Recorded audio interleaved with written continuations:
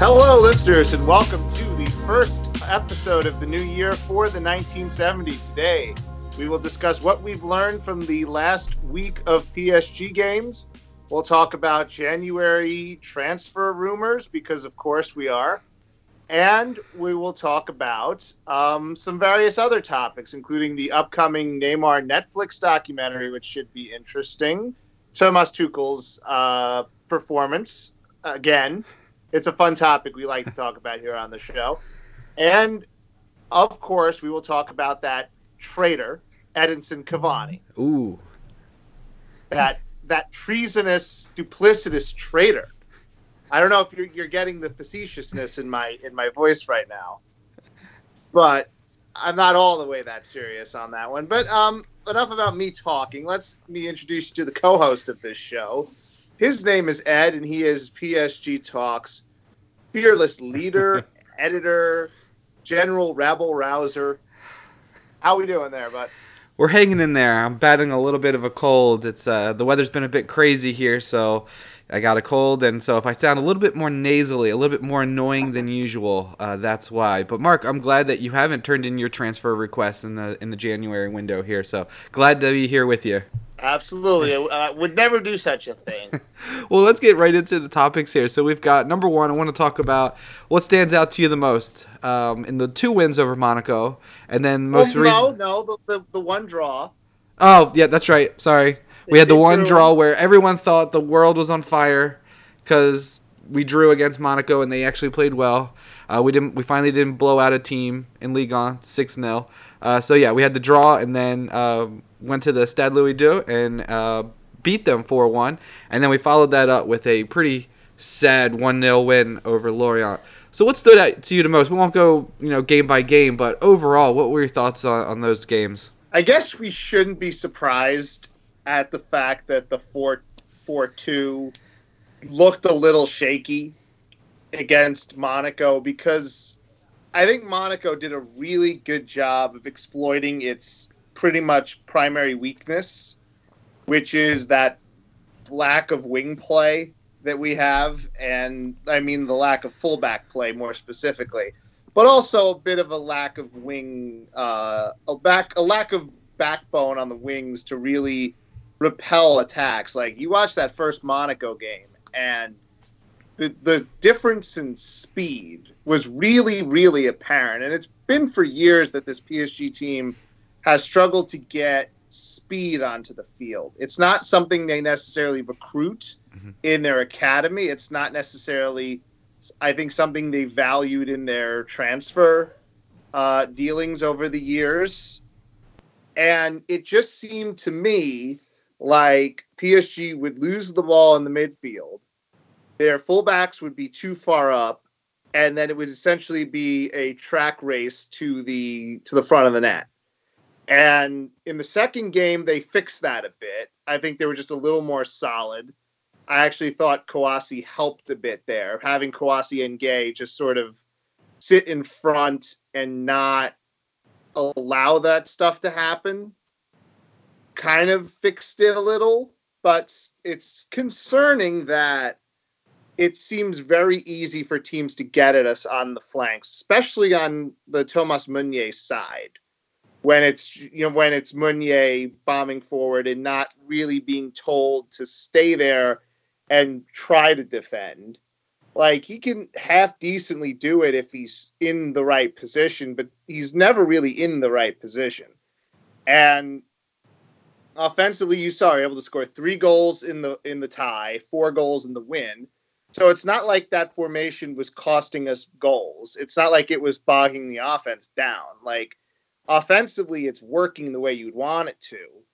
It's just, are you sacrificing a little too much, especially in major matches where these points matter, where these goals matter? You can't really give up cheap goals, and you can't really get caught on a counter. It's not exactly forgivable, and sometimes that's the play that decides it. And I think we've seen this movie so many times where PSG get caught and they can't adjust and they can't stop the bleeding, or they can't you know, salvage the mistake, where you get worried a bit that they're going to go into this and you're going to see that same thing happen that seems to always happen, which is that PSG gets caught out of position defensively and they concede goals in major goals in big matches. And that was the concern from the Monaco game, especially that first game. And that's why people were really concerned. Hopefully they have still a month or two to fix that and to sort of figure out what their balance will be when that lineup is there. I mean, I have my ideas, but it's going to come down to, I think a lot of it's going to have to come down to numbers. And we'll see how that turns out. But at the moment, not cause for panic, but cause for mild concern. Yeah, so when I look at these games, first of all, the Lorient match, I don't really put much into that at all. That was kind of a smash and grab. That lineup that was out there is not going to be a lineup we see in the Champions League. It was against a League 2 side. So it wasn't great to watch, but these players that were on the pitch don't normally play together, and the pitch itself was pretty crap. So I'm just glad we got the win, and we didn't have to play Neymar or Mbappe. I think that was the main takeaway there. Is like, thank God that those two players didn't have to play on that pitch. Yeah, that was thanks to Pablo Sarabia, who I think is making the case for having a role in those Champions League matches going forward. I don't know if he'll start, but I think he'll have a role. He did score that goal against Real Madrid, so he has shown. I mean, he scored some goals for us. Like, yeah.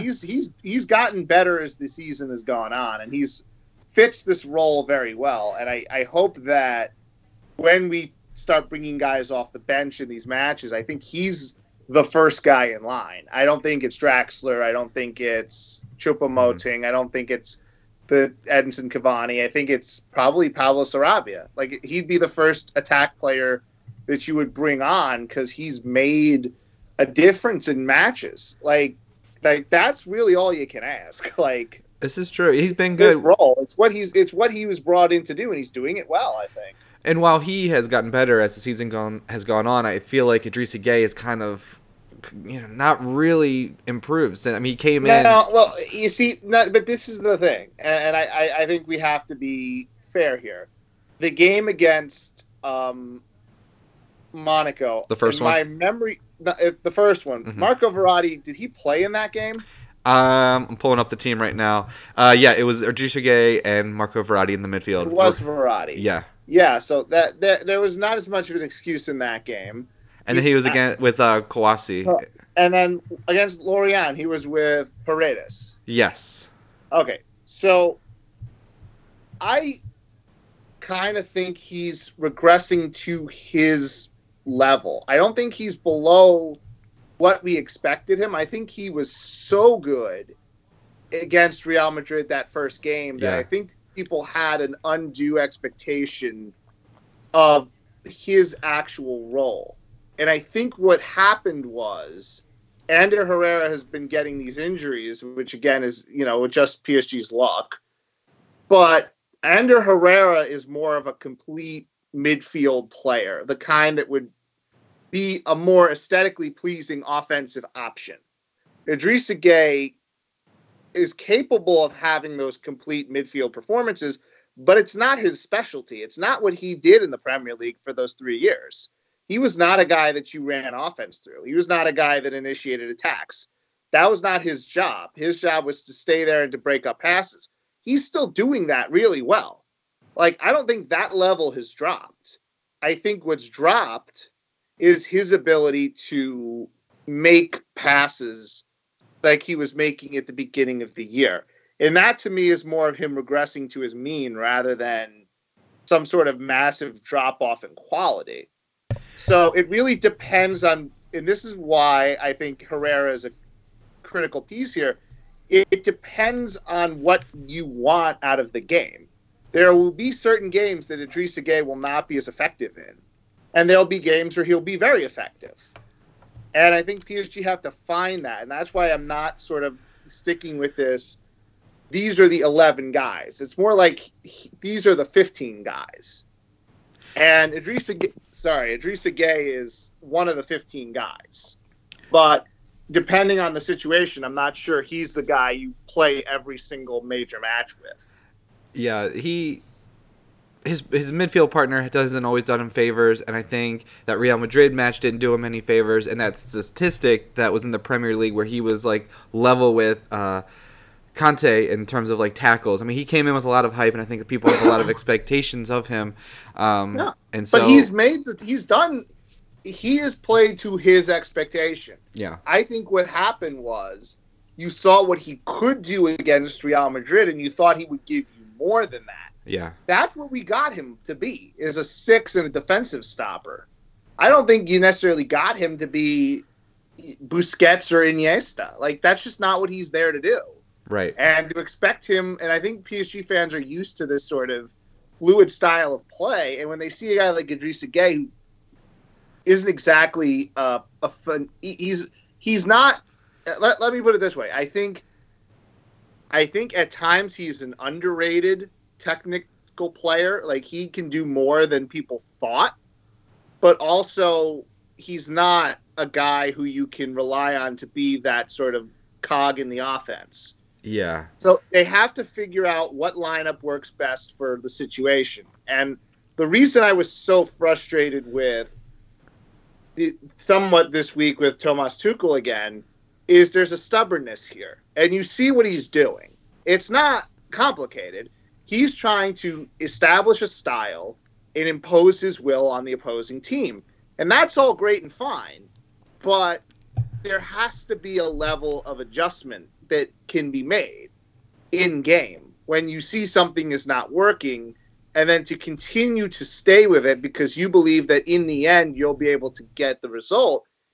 Maybe in Ligue 1 you can do this, but you can't do that against even a Borussia Dortmund, because if Dortmund gets hot, they'll score 2-3 in 10 minutes, and you won't have time. Your adjustment will be 10 minutes too late. And that's the thing. These games can change in an instant.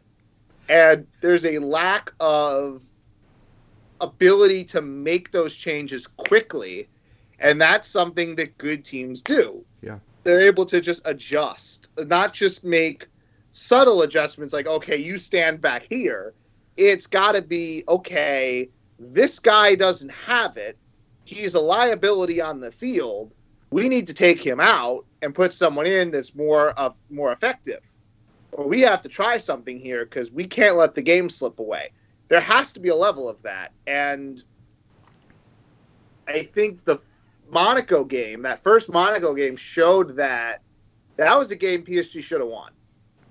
Absolutely. And they could have lost it. Well, yes, they could have. But 60 minutes into the game, they're up 3-2. And it's at that point where you have to, as a coach, go, okay, we haven't played well, but we still have this lead. Let's adjust. Let's put another midfielder on, and let's get the win. Let's play this game to be 3-2, as opposed to what they did, which was go for more goals and get poached on the other end. And I think that there is something to having a style and imposing your will, but there's a limit to it. Mm-hmm. And there's I think, reasonable expectation from fans, or there should be, that not everything is going to be pretty and not everything is going to go exactly the way you think it is. But if you're smart enough to make the right adjustments at the right times, you can change the course of these matches. I think Lorient is another example of bad managing in that lineup, you couldn't play a 4-4-2 with that lineup. It was impossible. He tried, though. No, it was impossible because you have three guys essentially trying to play the same position. Like, Sarabia, Draxler, and Di Maria are all varying levels of the same player. And it just looked bad. There was no cohesion to it. You had guys that didn't know where to stand. Nobody was going into the box. You were letting Lorient sit in that low block, and there was no one challenging it. There was no one taking guys on and driving into the middle. Draxler had to do that. And this is the disappointing thing, is that he didn't do it. Draxler did let me dribble the ball for 2 seconds, see if I can make a long pass. Ooh, I can't. Short pass to the right. And if you're not making that block move or chase, you can't break it down easily. And he was getting yelled at the entire match by Tuchel. No, it was embarrassing because you can't just pass through it. It doesn't work. Teams are too athletic now. It isn't the same Ligue 1 or Ligue 2 where it's like a bunch of 35-year-old defenders who are still hanging on for a paycheck, and it doesn't work that. These guys are athletic and big, Lorient has some players in Wissa and Cabo that are really fast and pacey wingers, and if you're Draxler and you're not tracking back and other players are not working hard to win the ball back, Lorient was just playing balls to them, and they were like Kurzawa. I mean, they were just running right by him. I mean, it was really ugly to watch. No, it was bad. We should have lost that game. Yeah. Honestly, if Lorient had any sort of credible finishing ability, we would have won that game.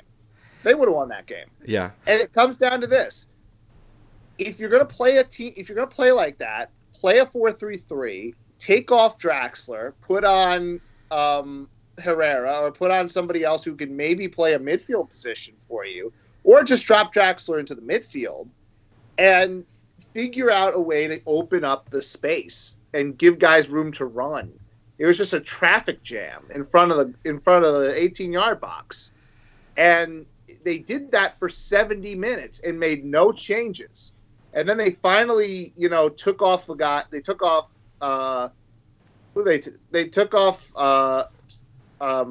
Paredes, thank God, and they put on Choupo-Moting, went 4-3-3, and wouldn't you know who won the pony? The whole thing opened up, and they got the goal out of it because they took guys away.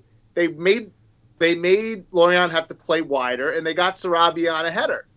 Like, gee, they couldn't have done that 15 minutes ago?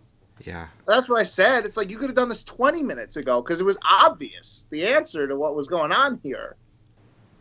And it's stuff like that. And I know we're kind of digging into the second topic here. So, Sure. I might as well just say, our second topic was how do you think Tuchel's doing? And I think the answers are still mixed. Like, this is still, we're not sure what this is going to be. And that's frustrating after a year and a half to have a guy where you're still not sure if he's going to make it or not. And then you got to fire a coach and you got to rehire and do all this stuff again. I don't want to do that. Like, let's have a coach stay for longer than 2 years. It'd be nice. It'd be nice for a change. But if we're going to keep having this up and down sort of stuff and this stubbornness of not adjusting and not realizing when the other team is doing something and then taking that away, I'm not in the training room. I don't necessarily know what their tactics are all the time. When it looks good, it looks great. And when they have all their players, they're probably pretty much unbeatable in Ligue 1. But, it's not about that, is it, at this point? It really isn't. So the second topic is, how would you rate Tuchel's performance in 2020? If you just look at the results, you would probably give him an A+. I mean, he's 6-0, 6-1, 3-3, 4-1. I mean, that game against Monaco was really the only one where kind of PSG slipped a little bit, and that was against a pretty decent Monaco side. I mean, I'll give him this. Yeah. He's clearly trying things in the sense that he's not Unai Emery just sitting there and throwing a team out. He's not doing that. Right. He's legitimately trying to coach. But my issue is that if you see something isn't working, my opinion is that you change it earlier rather than, you want to be a little early in the change rather than a little late in the change. Because if you're a little early in the change and it works, you cut off the momentum the other team has. It sometimes ends up biting you, but more times than not, it doesn't. The issue is, in a Champions League match, when you have a team like Dortmund who can score, who can beat you on the other end, you may score 3 goals in the first game and you might give up 4.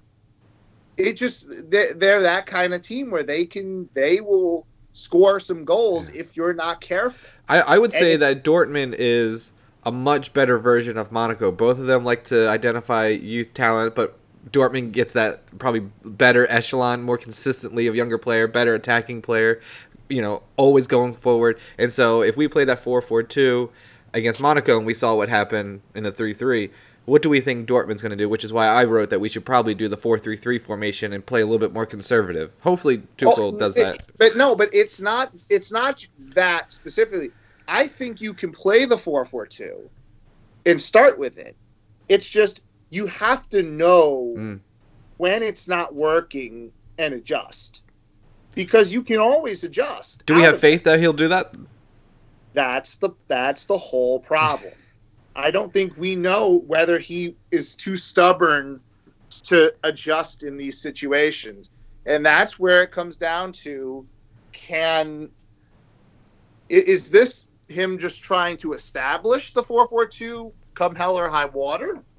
Or is he married to this as the concept for the remainder of the year? Is he willing to go down with this formation? He may have to, because I remember reading something in one of the French papers that the decision to go with the 4-4-2 is political in terms that, the players are going to him, probably Mbappe, Neymar, etc., Cardi. They are telling him what they want to play in, and well, no, but but this is the thing, and this is where we get into the political the bullshit here. It's not a bad thing that they want to go out in a 4-4-2 and score a bunch of goals. That's what they want. They're offensive attacking all-star players. They want to score. I mean, you tell if you told the Kansas City Chiefs with Patrick Mahomes and Tyreek Hill and all these all-star players, hey, you know what we're going to do? We're going to run the ball. We're going to go I formation, and we're going to run the ball 40 times a game. With a fullback. You know what they would say? No, we want to score. We want to score points. We want to score goals. We want to score touchdowns because we have the talent to do that. Yeah. But see, with them, you have to have an offensive line blocking. In order to play in the 4-4-2, you have to have Neymar and the rest tracking back, playing defense, working hard for the full 90 minutes, or it doesn't work. The Chiefs, if they want to throw the ball, your line has to block for you, or you're not going to have enough time to throw the ball and you're going to get killed. Yeah, no, that's the point. And the thing with this 4-4-2 is, here's what it has to be. You're always defending with 6, in my mind. There should never be a situation where you get caught with less than 6 behind the ball, with the kind of attacking players that you have. Mm-hmm. There's no reason with these attacking players, with what they are trying to do clearly, which is they're working on a press. They clearly want to press teams. Tuchel has put that in the last 2 months, where they are really trying, as opposed to fake pressing, they're for real trying to press. Mm-hmm.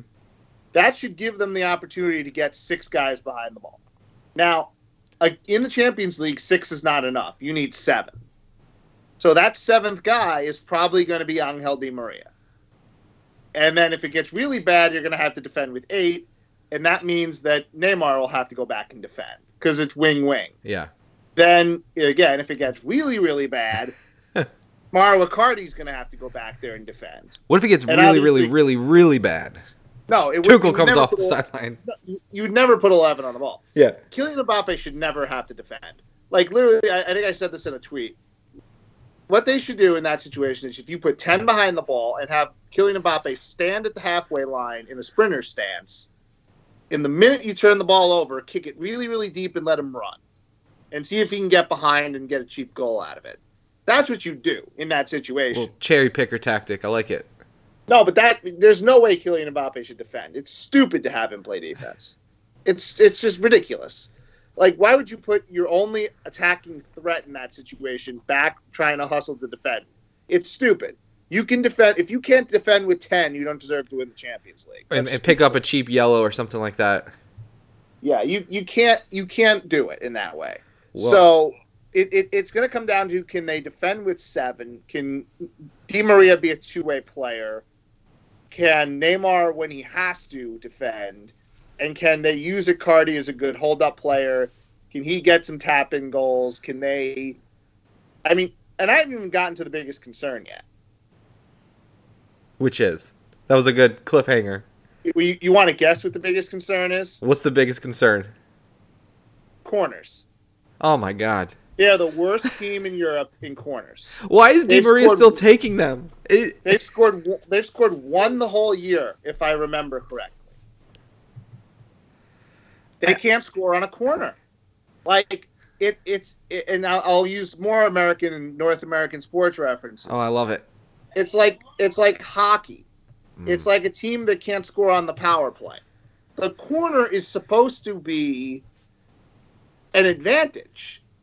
You're supposed to be excited when you take corners. Instead, anytime we take a corner, PSG fans go like, ugh, not this again. You almost wonder if they would. Happens. You almost would wonder if it's better taking a short corner and trying to work it around that way, because clearly kicking it into the box is not doing us any good. No, that's what they're trying to do at times. To me, it's like Neymar should take every corner. Yeah. And to screw it. Just I don't care if it's from the left side. Just have Neymar kick it. It doesn't matter. It's better that way.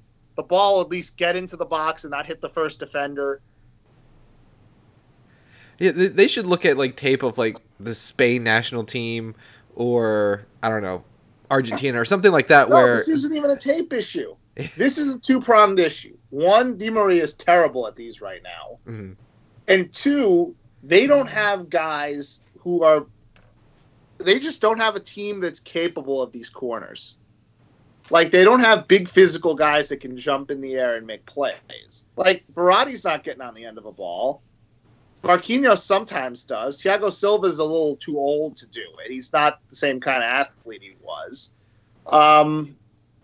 Meunier, when they take corners, Meunier's 6'3", and he's standing in the back because they know he ain't doing anything.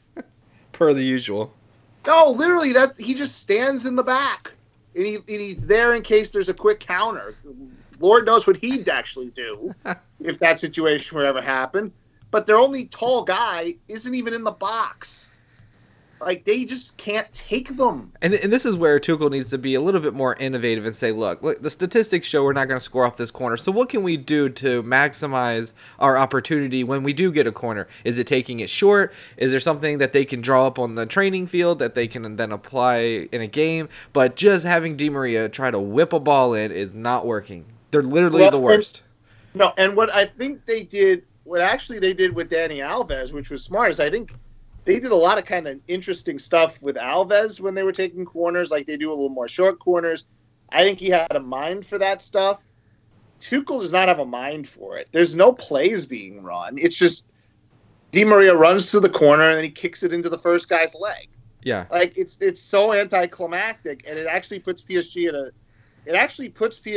at a positional disadvantage. Yeah. And that's what you have to think about. Because like, in the Champions League, Dortmund can launch a counter right off of that. So Tuchel has to keep that in mind and say, how can I minimize damage and while at the same time maximizing our opportunity to score here? And Di Maria kicking the ball into the box is not working. So he's got to figure it out. You talked a little bit about fullbacks, Meunier, Bernat, but there's one left back that we need to talk about, and that's Layvin Kurzawa. He's been rumored to be of interest to Arsenal, surprisingly. David Ornstein of The Athletic reported that they were in advanced talks to sign Kurzawa. But then, after the Lorient match, Leonardo came out and he said, quote, "We never had a proposal. Zero. He plays a lot of matches. He is here. We didn't have an exact proposal. He was also a player at the end of his contract, but we didn't get anything. Arsenal never called. We have nothing." My first question to you is, how can talks be advanced, but then Leonardo said there's been no phone call? And do you think Kurzawa will leave in January? And the third question is, if he leaves, will we need to find a replacement? Because that leaves us awfully short at the left back position. Statistically, just numerically, yeah, you probably need another fullback. Yeah. I know Diallo can play there, but that's not really his natural position. No, it's not ideal. Yeah. It's not ideal. You don't want to do that. It's not ideal. So they'll need to sign with someone. Why would Arsenal want him? I think it's a short-term fix because Tierney's injured. Kolasinac is not a fan favorite, often injured, kind of like Kurzawa, which is like, why would you want him? But, I mean, my question is, how can talks be advanced? I mean, this is the whole transfer thing. How does that work? if that's their options, I just play Lacazette back there. I'd rather him play left back than Levin Kurzawa. Like, the reason PSG just can't get rid of the guy. Like, there's a reason he's just been on the bench for 2.5 years. You can't get rid of the dude because he's not good. Like, he's not a good football player. Like, I think it's that simple at this point. Like, he's past the injuries. Like, he doesn't do good things at this point. Like, he's almost just like chronically one-footed. He can't use his right foot. He can't put a cross in. He can't, make incisive passes. He drew that penalty against Monaco. That's like the best thing he's done in 3 years. I never believed it because even Arsenal can't be that stupid to actually pay money for Levin Kurzawa. To pay actual legal tender. When he would be free. He would be free in the summer. Yes, if you want to sign him then, sure. But where do you think he goes in the summer? Does he go to a top Premier League club? Can they, it took Serge Aurier 2.5 years to get a coach that actually maybe used him kind of right. I think Kurzawa would have to go to a mid-table Premier League team. Like, he could be West Ham's fullback. He could be Burnley's fullback. Yeah. I think even they get tired of him because he can't put a cross in. Yeah. Like, at least Serge Aurier can kind of cross the ball. Even Kurzawa just can't do it. I think if PSG can get any kind of money for him in January, it would be incredible. But the money would have to go right back out to sign a left back. And that's the thing. And then, like, who would you sign? Like, who's available that you could realistically sign in a matter of days? Say if this gets done this week. I mean, you don't have very many days to bring in someone. So, I don't know. I almost wonder if just having him as a warm body on the bench is worth more than the 5-6 million you would get for him. Probably. At this point, yeah. Yeah, I think it's probably a little bit too late, but I just thought it was interesting that they're in advanced talks and Leonardo's like, we haven't even gotten a phone call. So there you go, transfer window for you.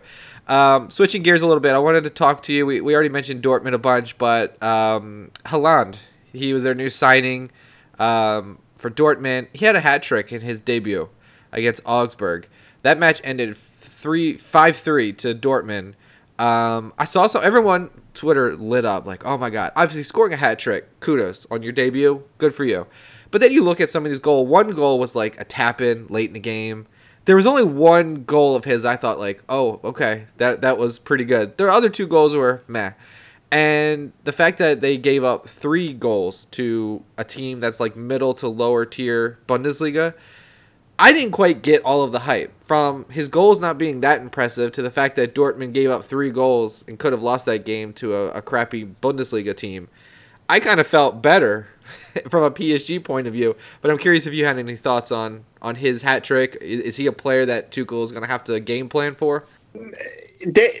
No. He'll be good. It's just, I don't think PSG need to think necessarily that way. I think you take him away by controlling the game in general, like making sure their midfield can't like get him balls in the right spot and stuff. Like it not any different than like defending Romelu Lukaku or anybody else. Like, I'm not saying that that Romelu Lukaku is a better player, but yeah, I actually am kind of saying at this point, like, you have to account for what you can account for. And if you're, as I said, I think on the last show, if you're going to be afraid of this guy and like run in fear of him, then you've already lost and you might as well not even show up.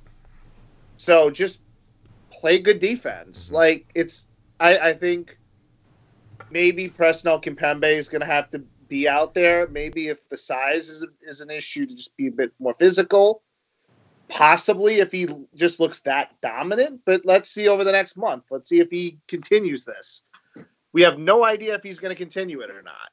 So, time will tell. And PSG do have options here. So let's not say, oh my God, all is lost. It's not, it's not white flag surrender time because this guy scored 3 goals against Augsburg. Like, let's keep things in perspective. PSG are still the better team. They got to play like the better team, and it's been that way so many times. And they don't play like that. So let's see. I think this game or this tie has the potential to be one of the highest scoring. I mean, I just think there's going to be goals in both games, home and away. Yeah, which usually means that it'll end up being like 3-2 on aggregate. That'll be such a letdown. That's how these things usually go. In fact, I think that's better for PSG, to be honest. I think PSG need a slower pace. I would agree with that. All right. I think PSG... Yeah, go ahead. Let's move off of that one to the topic everyone wants to hear about. There was a report that I saw on Twitter. Not sure where it's from. Whatever. I'll put it in the article description. But Neymar is apparently... He has a Netflix documentary. There's cameras at the training facility. That's really all we know. We don't know what the premise of the documentary is going to be. If it's going to be kind of PSG focused or mostly Neymar, it's probably going to be mostly Neymar focused. And obviously he's a PSG player, so you'll get a lot of teammates and what goes on behind the scenes. I mean, this is going to be, John Olangi, our PSG Talk contributor, said this is going to be the best look at the behind the scenes of PSG that we've ever seen. Up until now, we've just heard, Julien Laurent's talking about that the players like to section themselves off in the different parts, like Spaniards over here, Frenchmen over here, Germans over here. Like it's West Side Story, right? Yeah. So that's all we're relying on, and now this is kind of going to lift the veil off of all of that, and we're going to get a peek and really see. So I just wanted to know, what are you hoping to see the most out of this Netflix documentary on Neymar? This is actually, I think, would be really interesting. I'd be really fascinated to watch this because I feel like it's totally a PR move here for Neymar to try to get a bit of his image back, I think, to show him in a more human way. And that's not necessarily a bad thing. I think that's a good thing because I do think that his social media image, of the last 2 years or so has not always shown him in the best light. And obviously there are people that are going to hate him no matter what he does. But I do think there's been a concerted effort this year to just be a football player and not be a celebrity. And this, I think, is a way to sort of, in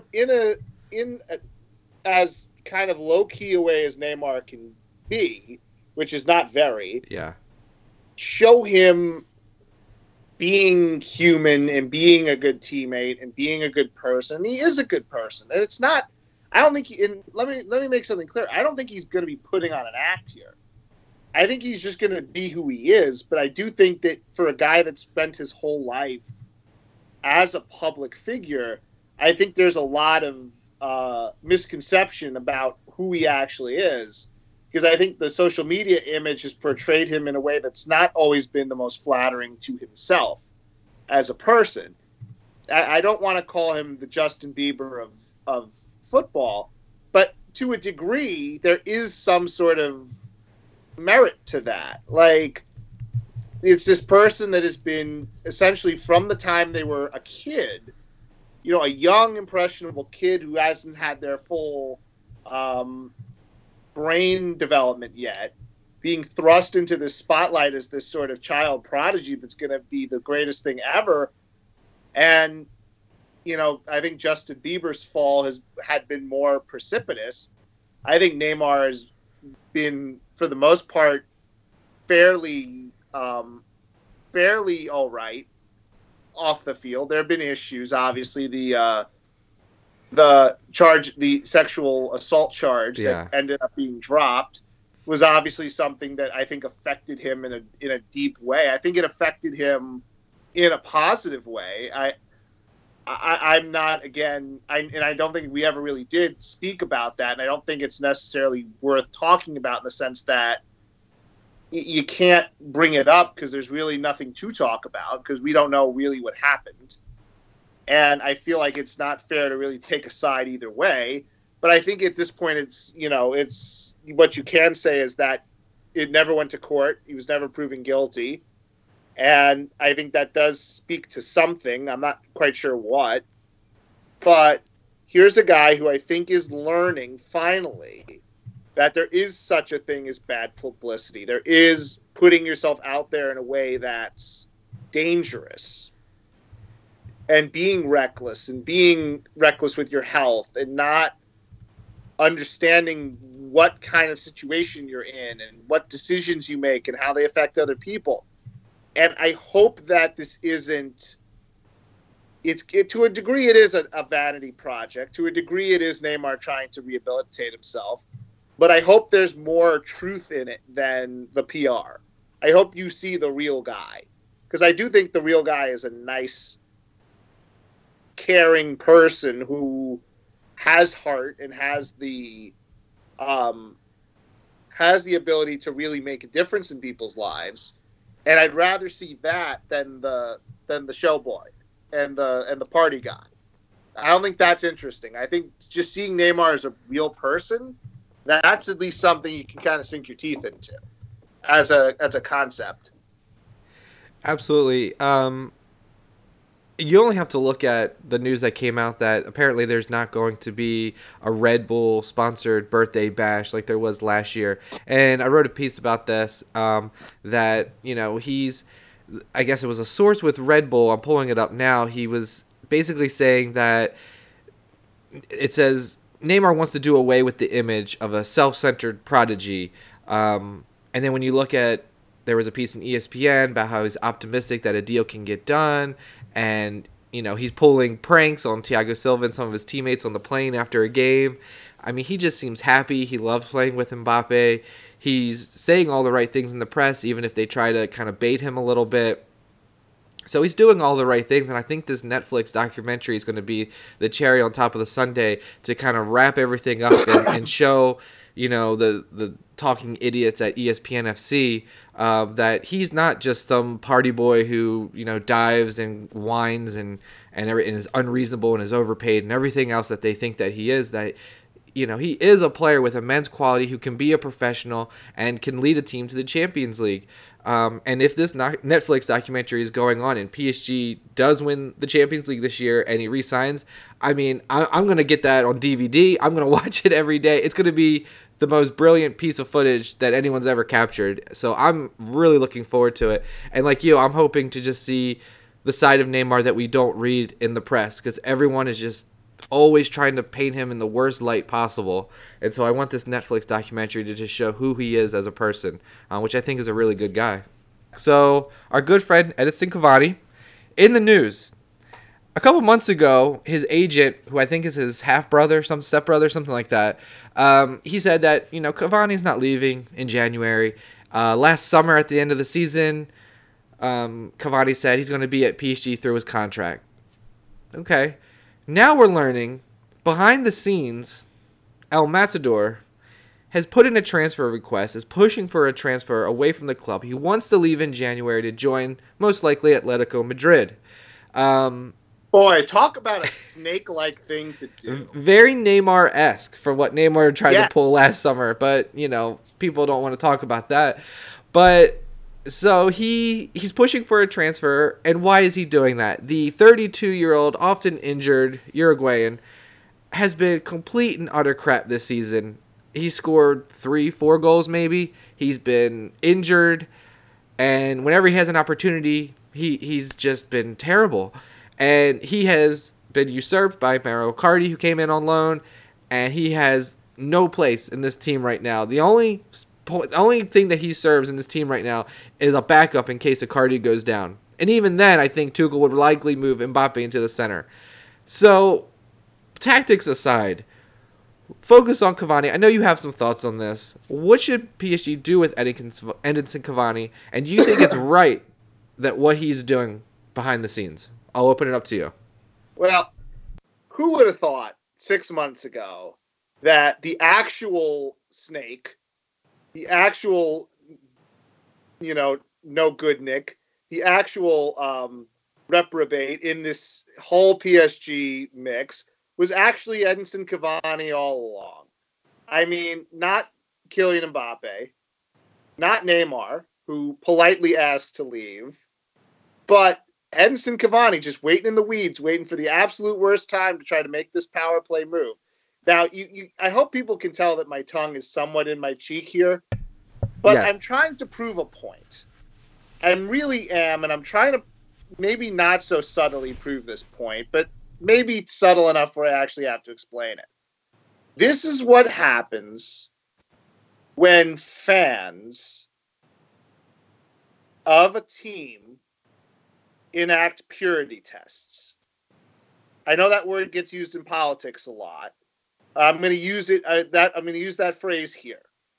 A lot of PSG fans, a lot of them vocal online, a lot of them vocal in the stadium, have these purity tests that all of these players have to go through, that they subject these players to, where there's a certain amount of loyalty, blind loyalty at times, that they must show to a piece of clothing, essentially. And if they don't show the loyalty to that piece of clothing, they are ostracized, they are booed, they are mocked, they are shunned. And there's so many instances of this in the last 20, 30, 40 years of sports. LeBron's decision where they burned his jersey, stuff like that, where you see it in American sports too. And I'll throw in a reference for Eddie. When John Tavares left the Islanders to go to the Toronto Maple Leafs, just to make sure he's watching, make sure he's still listening. There's examples of this all over the place, where fans are loyal to laundry, the jersey. And I know it, and then, yes, I know it means more than that. I know it means the city you live in, you know, the place you grew up, the place you make your money, the place you feed your family. There's a pride. There's an honor to it. I understand that for fans. And I believe that to a degree, there has to be a certain level of loyalty and fandom to a team. You can't just switch from team to team. You can't root for a team for 2 years and then switch to another team. I get all of that. And that's fan culture. And I understand that. And it makes sense because then you would just have everybody rooting for the best team. And that's not how this is supposed to work. There's supposed to be a level of pain and suffering that ultimately, hopefully, leads to glory. And that's what you and I experience with PSG on a yearly basis. Oh, don't we know it? This is what we do. And we're not going to all of a sudden just go root for Liverpool because Liverpool's winning. Because that's not fair. That's not how this is supposed to work. You pick a team, you root for that team, you go through the highs and lows, the wins and the losses, and eventually you hopefully experience the triumphs, and it makes the tragedies all worth it, right? That's the way sports is supposed. Yeah, that's the way sports are supposed to work. Okay, good. That does not apply to the players. That does not, by any stretch of the imagination, that psychology does not apply to professional athletes who are taking a paycheck from a team to perform a task and a duty. That's what this is. That's the relationship between the player and the organization. It is an equal partnership where they pay them, the team the team pays the player a salary so that the player can perform for the team and make money for the team. That's what the relationship is. There is no loyalty. There is no sense of honor and duty. If a player decides that that's the path he wants to go down and he wants to be a one-player club for his whole career, you know what? So be it. That's his choice. That's his prerogative or her prerogative. But it's not mandatory. It's not even expected. Players have to do what's best for themselves and their families and their careers and their livelihoods. And there are times where they have to make business decisions. And Edinson Cavani is in that position right now. Ever since that 2-goal game he had against, what team did he have it against? I think it was Portugal. Yeah, it was Portugal, right? Oh, are you talking about for international? The World Cup, yeah. He had a game against Portugal. I was going to say, for PSG this year, I don't think he scored 2 goals. No, he had 3 goals against a tier 6 side. Yeah. He was counting. those 2 goals he had against Portugal, which was the last game he actually really performed well in. Right. Yeah. Edit. Okay. We're gonna edit that out. Yeah, edit that out. All right. I'm gonna leave my voice low. All right. That was the last great game he had. Injured himself, came back in like September. Really wasn't the same player. Then he got injured again in January or February of 19. Essentially kicking a ball taking a penalty, essentially. And he was out for like 3 months because of that. And then he gets injured again, kicking a ball into the stands this year, and he's out for like 2-3 months. So he's clearly injury prone. He's clearly been usurped by a younger version of himself. And at this point, he wants to prove himself. He doesn't want to be on the bench at PSG. And I don't blame him. Because at this point in his life, does he want to be, he's playing for his next contract. He needs to make money. Like, that dude needs to prove himself that he can still be a 30, he can still be paid 10 million, 5 million euros a year. Like, he's trying to get that paper right now. And he's not going to get that paper sitting on PSG's bench. He understands that. He's not going to be, he may be passed over for the Copa America in 2020. You know what I mean? Like, there are stakes here for him. And I think he's come to the realization that it is better for him to try to get to a place like Atletico, start, hopefully, get goals, and reassert his value in the marketplace, rather than sort of collect mothballs at Paris Saint-Germain, whether he's our leading scorer or not. So, I do not blame him for this. This is not a reflection of him, in my opinion. He's been professional for the most part. There have been incidents where he hasn't, and I think PSG fans have sort of swept a lot of that under the rug because they've wanted to like the guy. But for the most part, on balance, he's been nothing but professional and honest and decent and hardworking for the club. He's a club icon and legend, and he deserves to be treated with a level of respect. But this is my point, with all that set up. This is the fans' fault. And this is the mistake that all fans make. Not just PSG fans, but fans of any team in any sport. The players are not yours. They are not a representation of you as a person, in the sense that I think that these fans looked at Edinson Cavani and saw somebody more like themselves than, let's say, Zlatan or Thiago Motta or Blaise Matuidi or, Edinson Cavani's never been this gifted athlete in the sense of Neymar, Mbappe. He's always been sort of a working class goal scorer. He's had that sort of everyman thing. He kind of has it like Harry Kane does. Like, Harry Kane has that working class, British, hard work, goal scoring kind of ethos to him, whether it's true or not. He doesn't have anything going on right now because he's injured, which is why I think even Tottenham has been interested in signing Cavani this January. Yeah, but you get my point. Yeah, I got you. Like, there's a level of, he represents something that the fans admire and want and can emulate themselves and can relate to. He's more relatable than Neymar and Mbappe. Mbappe's popular because, like Zidane, he's a French hero. Yeah. Like, you're not going to boo the French hero. Like, Neymar is the more, I think, nascent example here, a prescient example of what I'm talking about, which is they see Neymar as an interloper, as somebody who's looking out specifically for their own self-interest and their own paycheck. And he's not loyal, and he doesn't do the hard work, and he doesn't put in the effort. And I think if this year has proven nothing else, it's that narrative is false. Neymar will put in the effort. He will work hard. And he'll put the off-field stuff behind him, and he'll work for the team. He's done that this year, I think, freely and willingly. And it's been Cavani who has sort of pouted and looked for a way out so that he could better himself. In a year where we expected something like the exact opposite to happen, it is Neymar who is putting his ego aside for the team, while it is Edinson Cavani who is putting his ego above the squad. Because let's be honest, would you rather Edinson Cavani on your bench as your second striker or Choupo-Moting? I'd still want Edinson Cavani. Yes.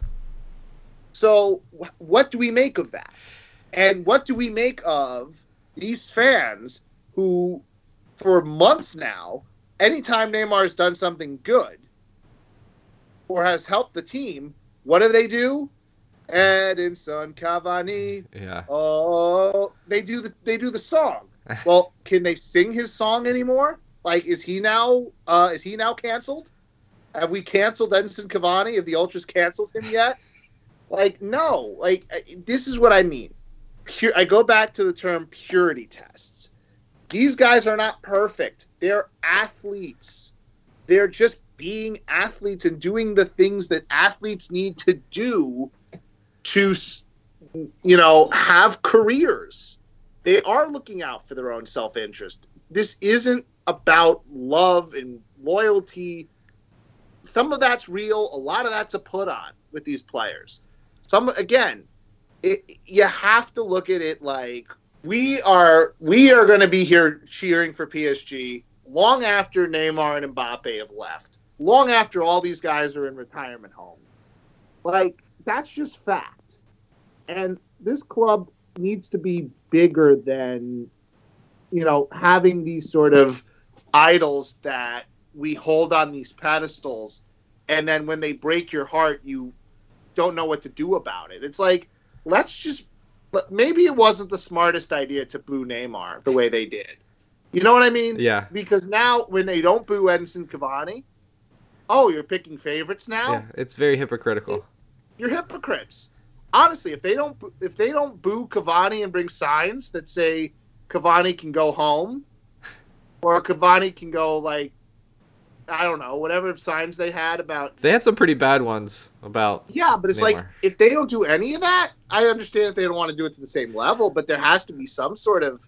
But even if you just look at what Neymar did, he apparently told PSG early enough in a summer transfer window, easier to get things done. He told them early on, and all he said was, "I'm not happy. I'm unhappy here."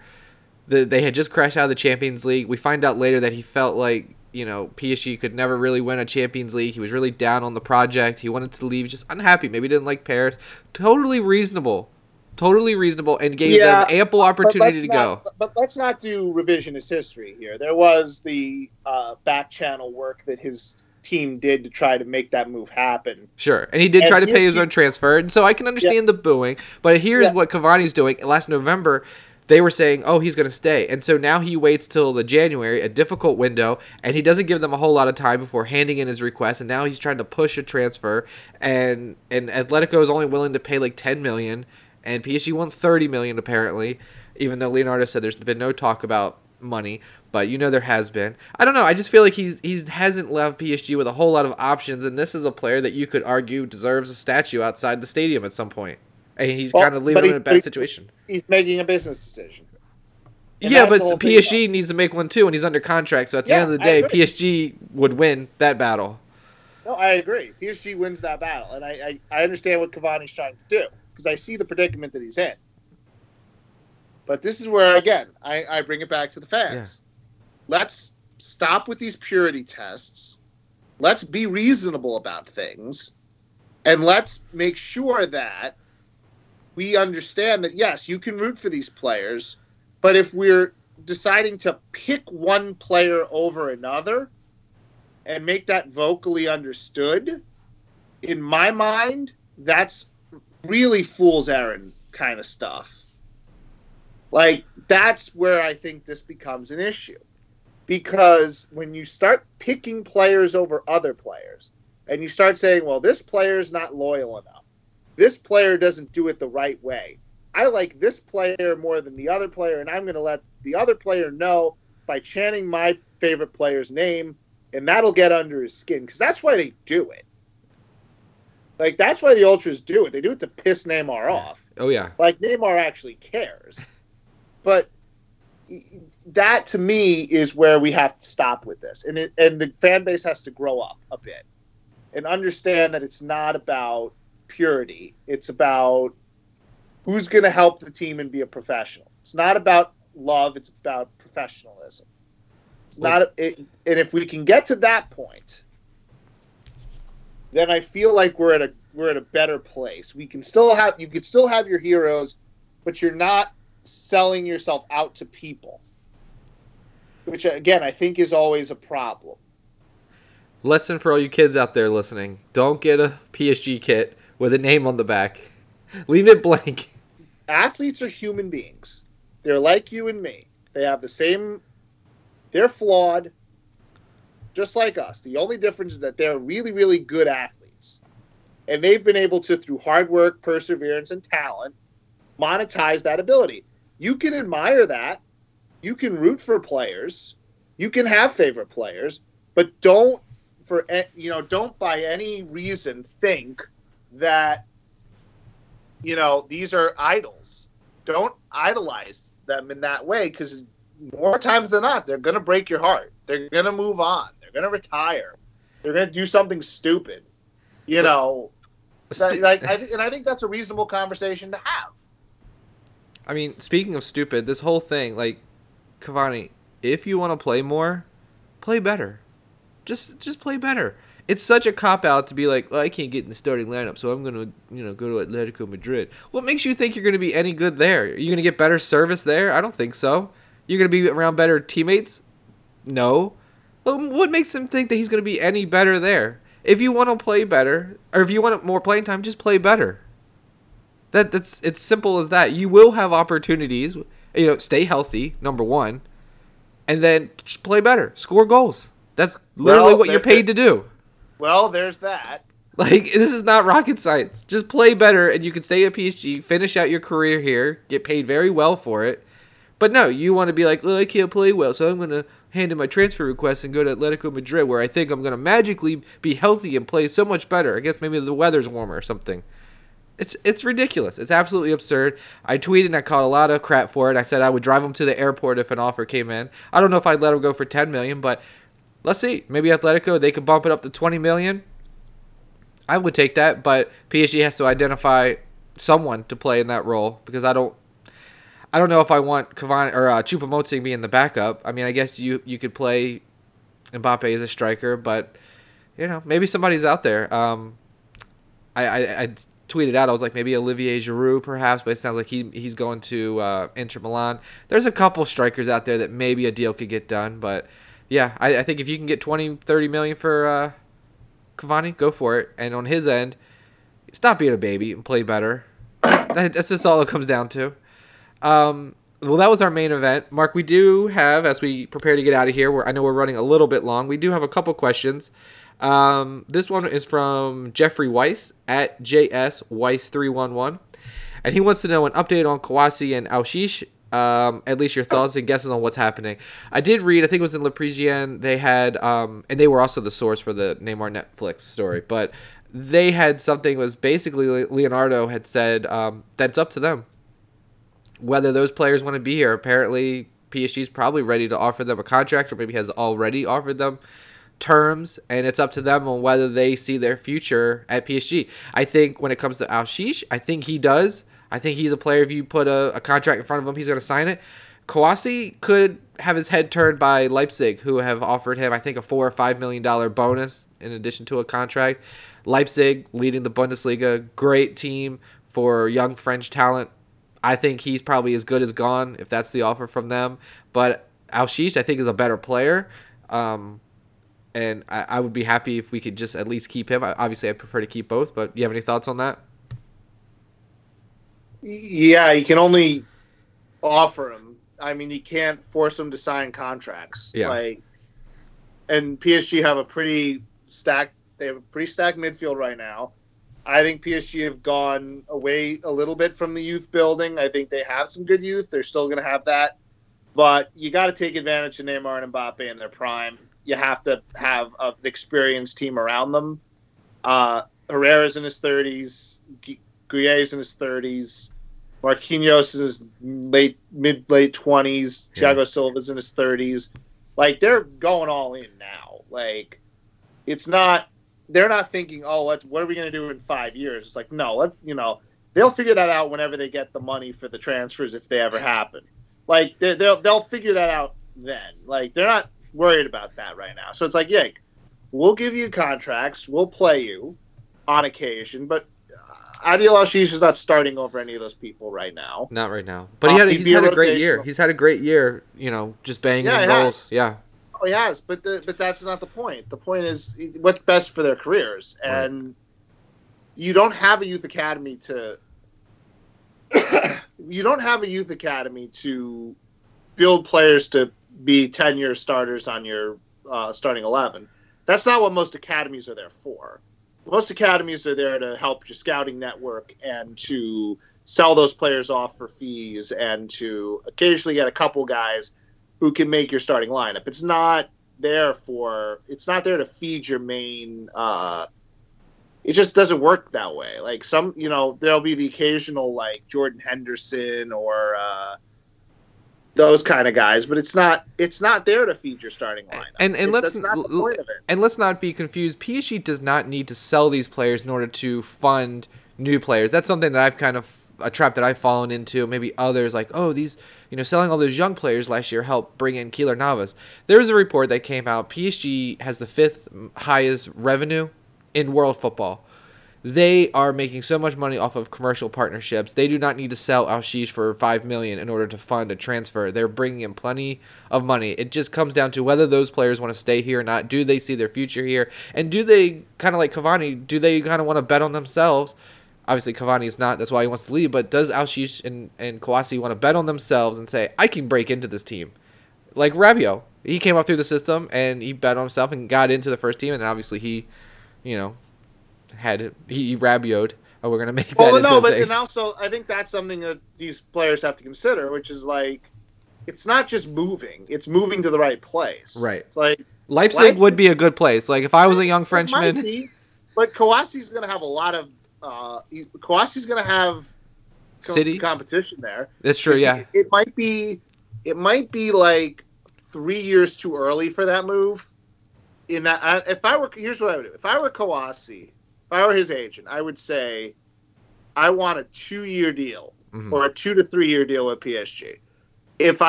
I'll bide my time because he still has to develop. He's not there yet. He's 17, right? Yeah. And same as Ashish. I'd be like, look, give me 3 years. Well, Ashish is a little different because he's more of an attacking player. Yeah. And they take a little less time to develop than a defensive player does. If I'm Kouassi, I'm like, look, my natural position is center back. How many starting center backs are there in world football at 17? Like, Matthias de Ligt tried to play at Juventus at 19, and right now he's on the bench. Because it's not easy. No. It's hard to be. I think Gabriel Marcotti had a good article on this. It's like, being a young center back is hard. Being a young defensive player is really hard. So if I'm like Kouassi, I'm like, hey, look, I'll be here for 3 more years. I'll get my starts. I'll play in some Champions League matches. I'll play in some Ligue 1 matches. And then I'll do what Nkunku did. And Nkunku left when he was, 21? Yeah. And I think that was better for him. And now he's playing really well. Yeah. There's no reason for Kouassi to leave this early in my mind. He can do what he wants. He also has to think about if Marquinhos continues to play as a defensive midfielder, Thiago Silva's contract is up at the end of the year. Yeah. Diallo, he's kind of injured. Kerr, same thing, off and on. I mean, there could be lots of starts available to him next season. No, there could be, and that's kind of the point with all of this, which is I think that would be the best move for Kouassi, but again, it's not my decision to make. And now Ashish, I think, could probably go to a mid-table club somewhere and be good, but he ain't going to like a high level. I don't know, maybe, but that's I can see a loan, maybe a loan. Somewhere. Yeah, it's a tough move when you're young. It really is. Like that, it's not easy to go into these places and get minutes. Like, grass isn't always greener. Like Adrien Rabiot has learned here. This is true. All right, let's get another question here real quick. This is from Jay at J__UNC_. He wants to know, how far does PSG have to progress to convince Neymar and Mbappe to stay? Boy, we've answered this question so many times. I know. Does it have to be finals or semis? I think it's got to be semis. Yeah, but yeah, probably. It could be quarterfinals, but it has to be against a really good team and a really tight battle. You can't. It's like, it's just, you get to a point where, and I don't even mean to be terse about it, but it's like, it's up to them. I can't. I mean, they could go to the semifinals and leave. They could go to the quarterfinals and stay. I don't think it's all about that. Like, believe me, the Champions League performance matters. Yeah. But it's not the only thing. It's not like, it's not like a game of, where, if I do this, then this will happen. It doesn't work that way. It's not, write your own murder mystery. It doesn't work that way. Like, there's factors here, and there's people involved, and there's money involved, and you just have to be patient with these things and understand that, we'll see. Yeah. It's a hard question to answer because I don't think it's necessarily just that. There's a lot of moving parts. This one's from Daniel at D7 Eisenman, and he wants to know, what players or part of Dortmund do you think is going to give PSG the most trouble and expose their defense? I think it's going to be Jadon Sancho on the right wing, just because our left back position is such a shit show. But who do you think is going to give PSG the most trouble? I'd agree. I think the wings are a problem. Yeah. I think Dortmund will be able to exploit it. I think the difference is going to be, can PSG play with enough balance and have enough bodies forward to be balanced, where it's not just a complete, where it's not everyone loading into the one side of the field. They have to have a bit of a balance here. And they have to be smart about it. They can't get caught in odd man rushes. They can't allow Dortmund to do that stuff. And it's easier said than done, but you're at a point where I think if you're going to win these Champions League draws, you kind of have to. Like, you got to put your big boy pants on. You got to play a little defense. You got to manage the game at times. And you just have to be focused about things. It's just that it really is down to the focus aspect of it. But I do think, yes, I think Sancho is a problem. Yeah. But Haaland to a degree is a problem, and they have a half-decent midfield, but I don't think it's a midfield that just frightens you to death. And defensively, they're vulnerable. So PSG are going to get their goals. It's just when they get their goals, and if they can, if you can win that first leg 2-1 and then win the second leg 2-1 or 3-1, like that gets you through. Absolutely. Yeah, I mean, as much as we're like, I don't know, Sancho and Haaland, they're on the other end, they're like, oh, Neymar, Mbappe, Cardi. Like, as much as we're kind of worried about these players, just think about on their point of view what they're having to deal with, knowing that their defense is pretty crappy, a lot worse than ours, and their midfield isn't as good. So that's, like you said, we need to put our big boy pants on. Last one here real quick, at Danito2. Basically, he wants to know, should we solidify our team at the left and right back during the January transfer window? And I'll kind of edit this a little bit. Are we making any signings? I think even if Cavani leaves, I think signing someone would be difficult. I just, there's nothing concrete right now. No, I'm sure you'll hear stuff in the last 3 days, but we're at the 20th right now. Yeah. We have 11 days left. Yeah, I don't see much happening. I don't see much either. I don't see it. So we'll just have to, just Leonardo and Tuchel both said that they really like this squad. They're happy with it. So I don't think Cavani leaves. I don't think anybody leaves. I don't think Kurzawa leaves. And I don't think anybody comes in, and we just roll with what we got. It'll be a very quiet window. A lot of noise, like you said. I'm sure I'll be writing about it. But, yeah, I don't see anything really happening. All right. Well, we ran long. Thank you all for listening, being the best part of the 1970. For Mark Damon, my name is Ed. We'll catch you next time. See ya. Au revoir for now.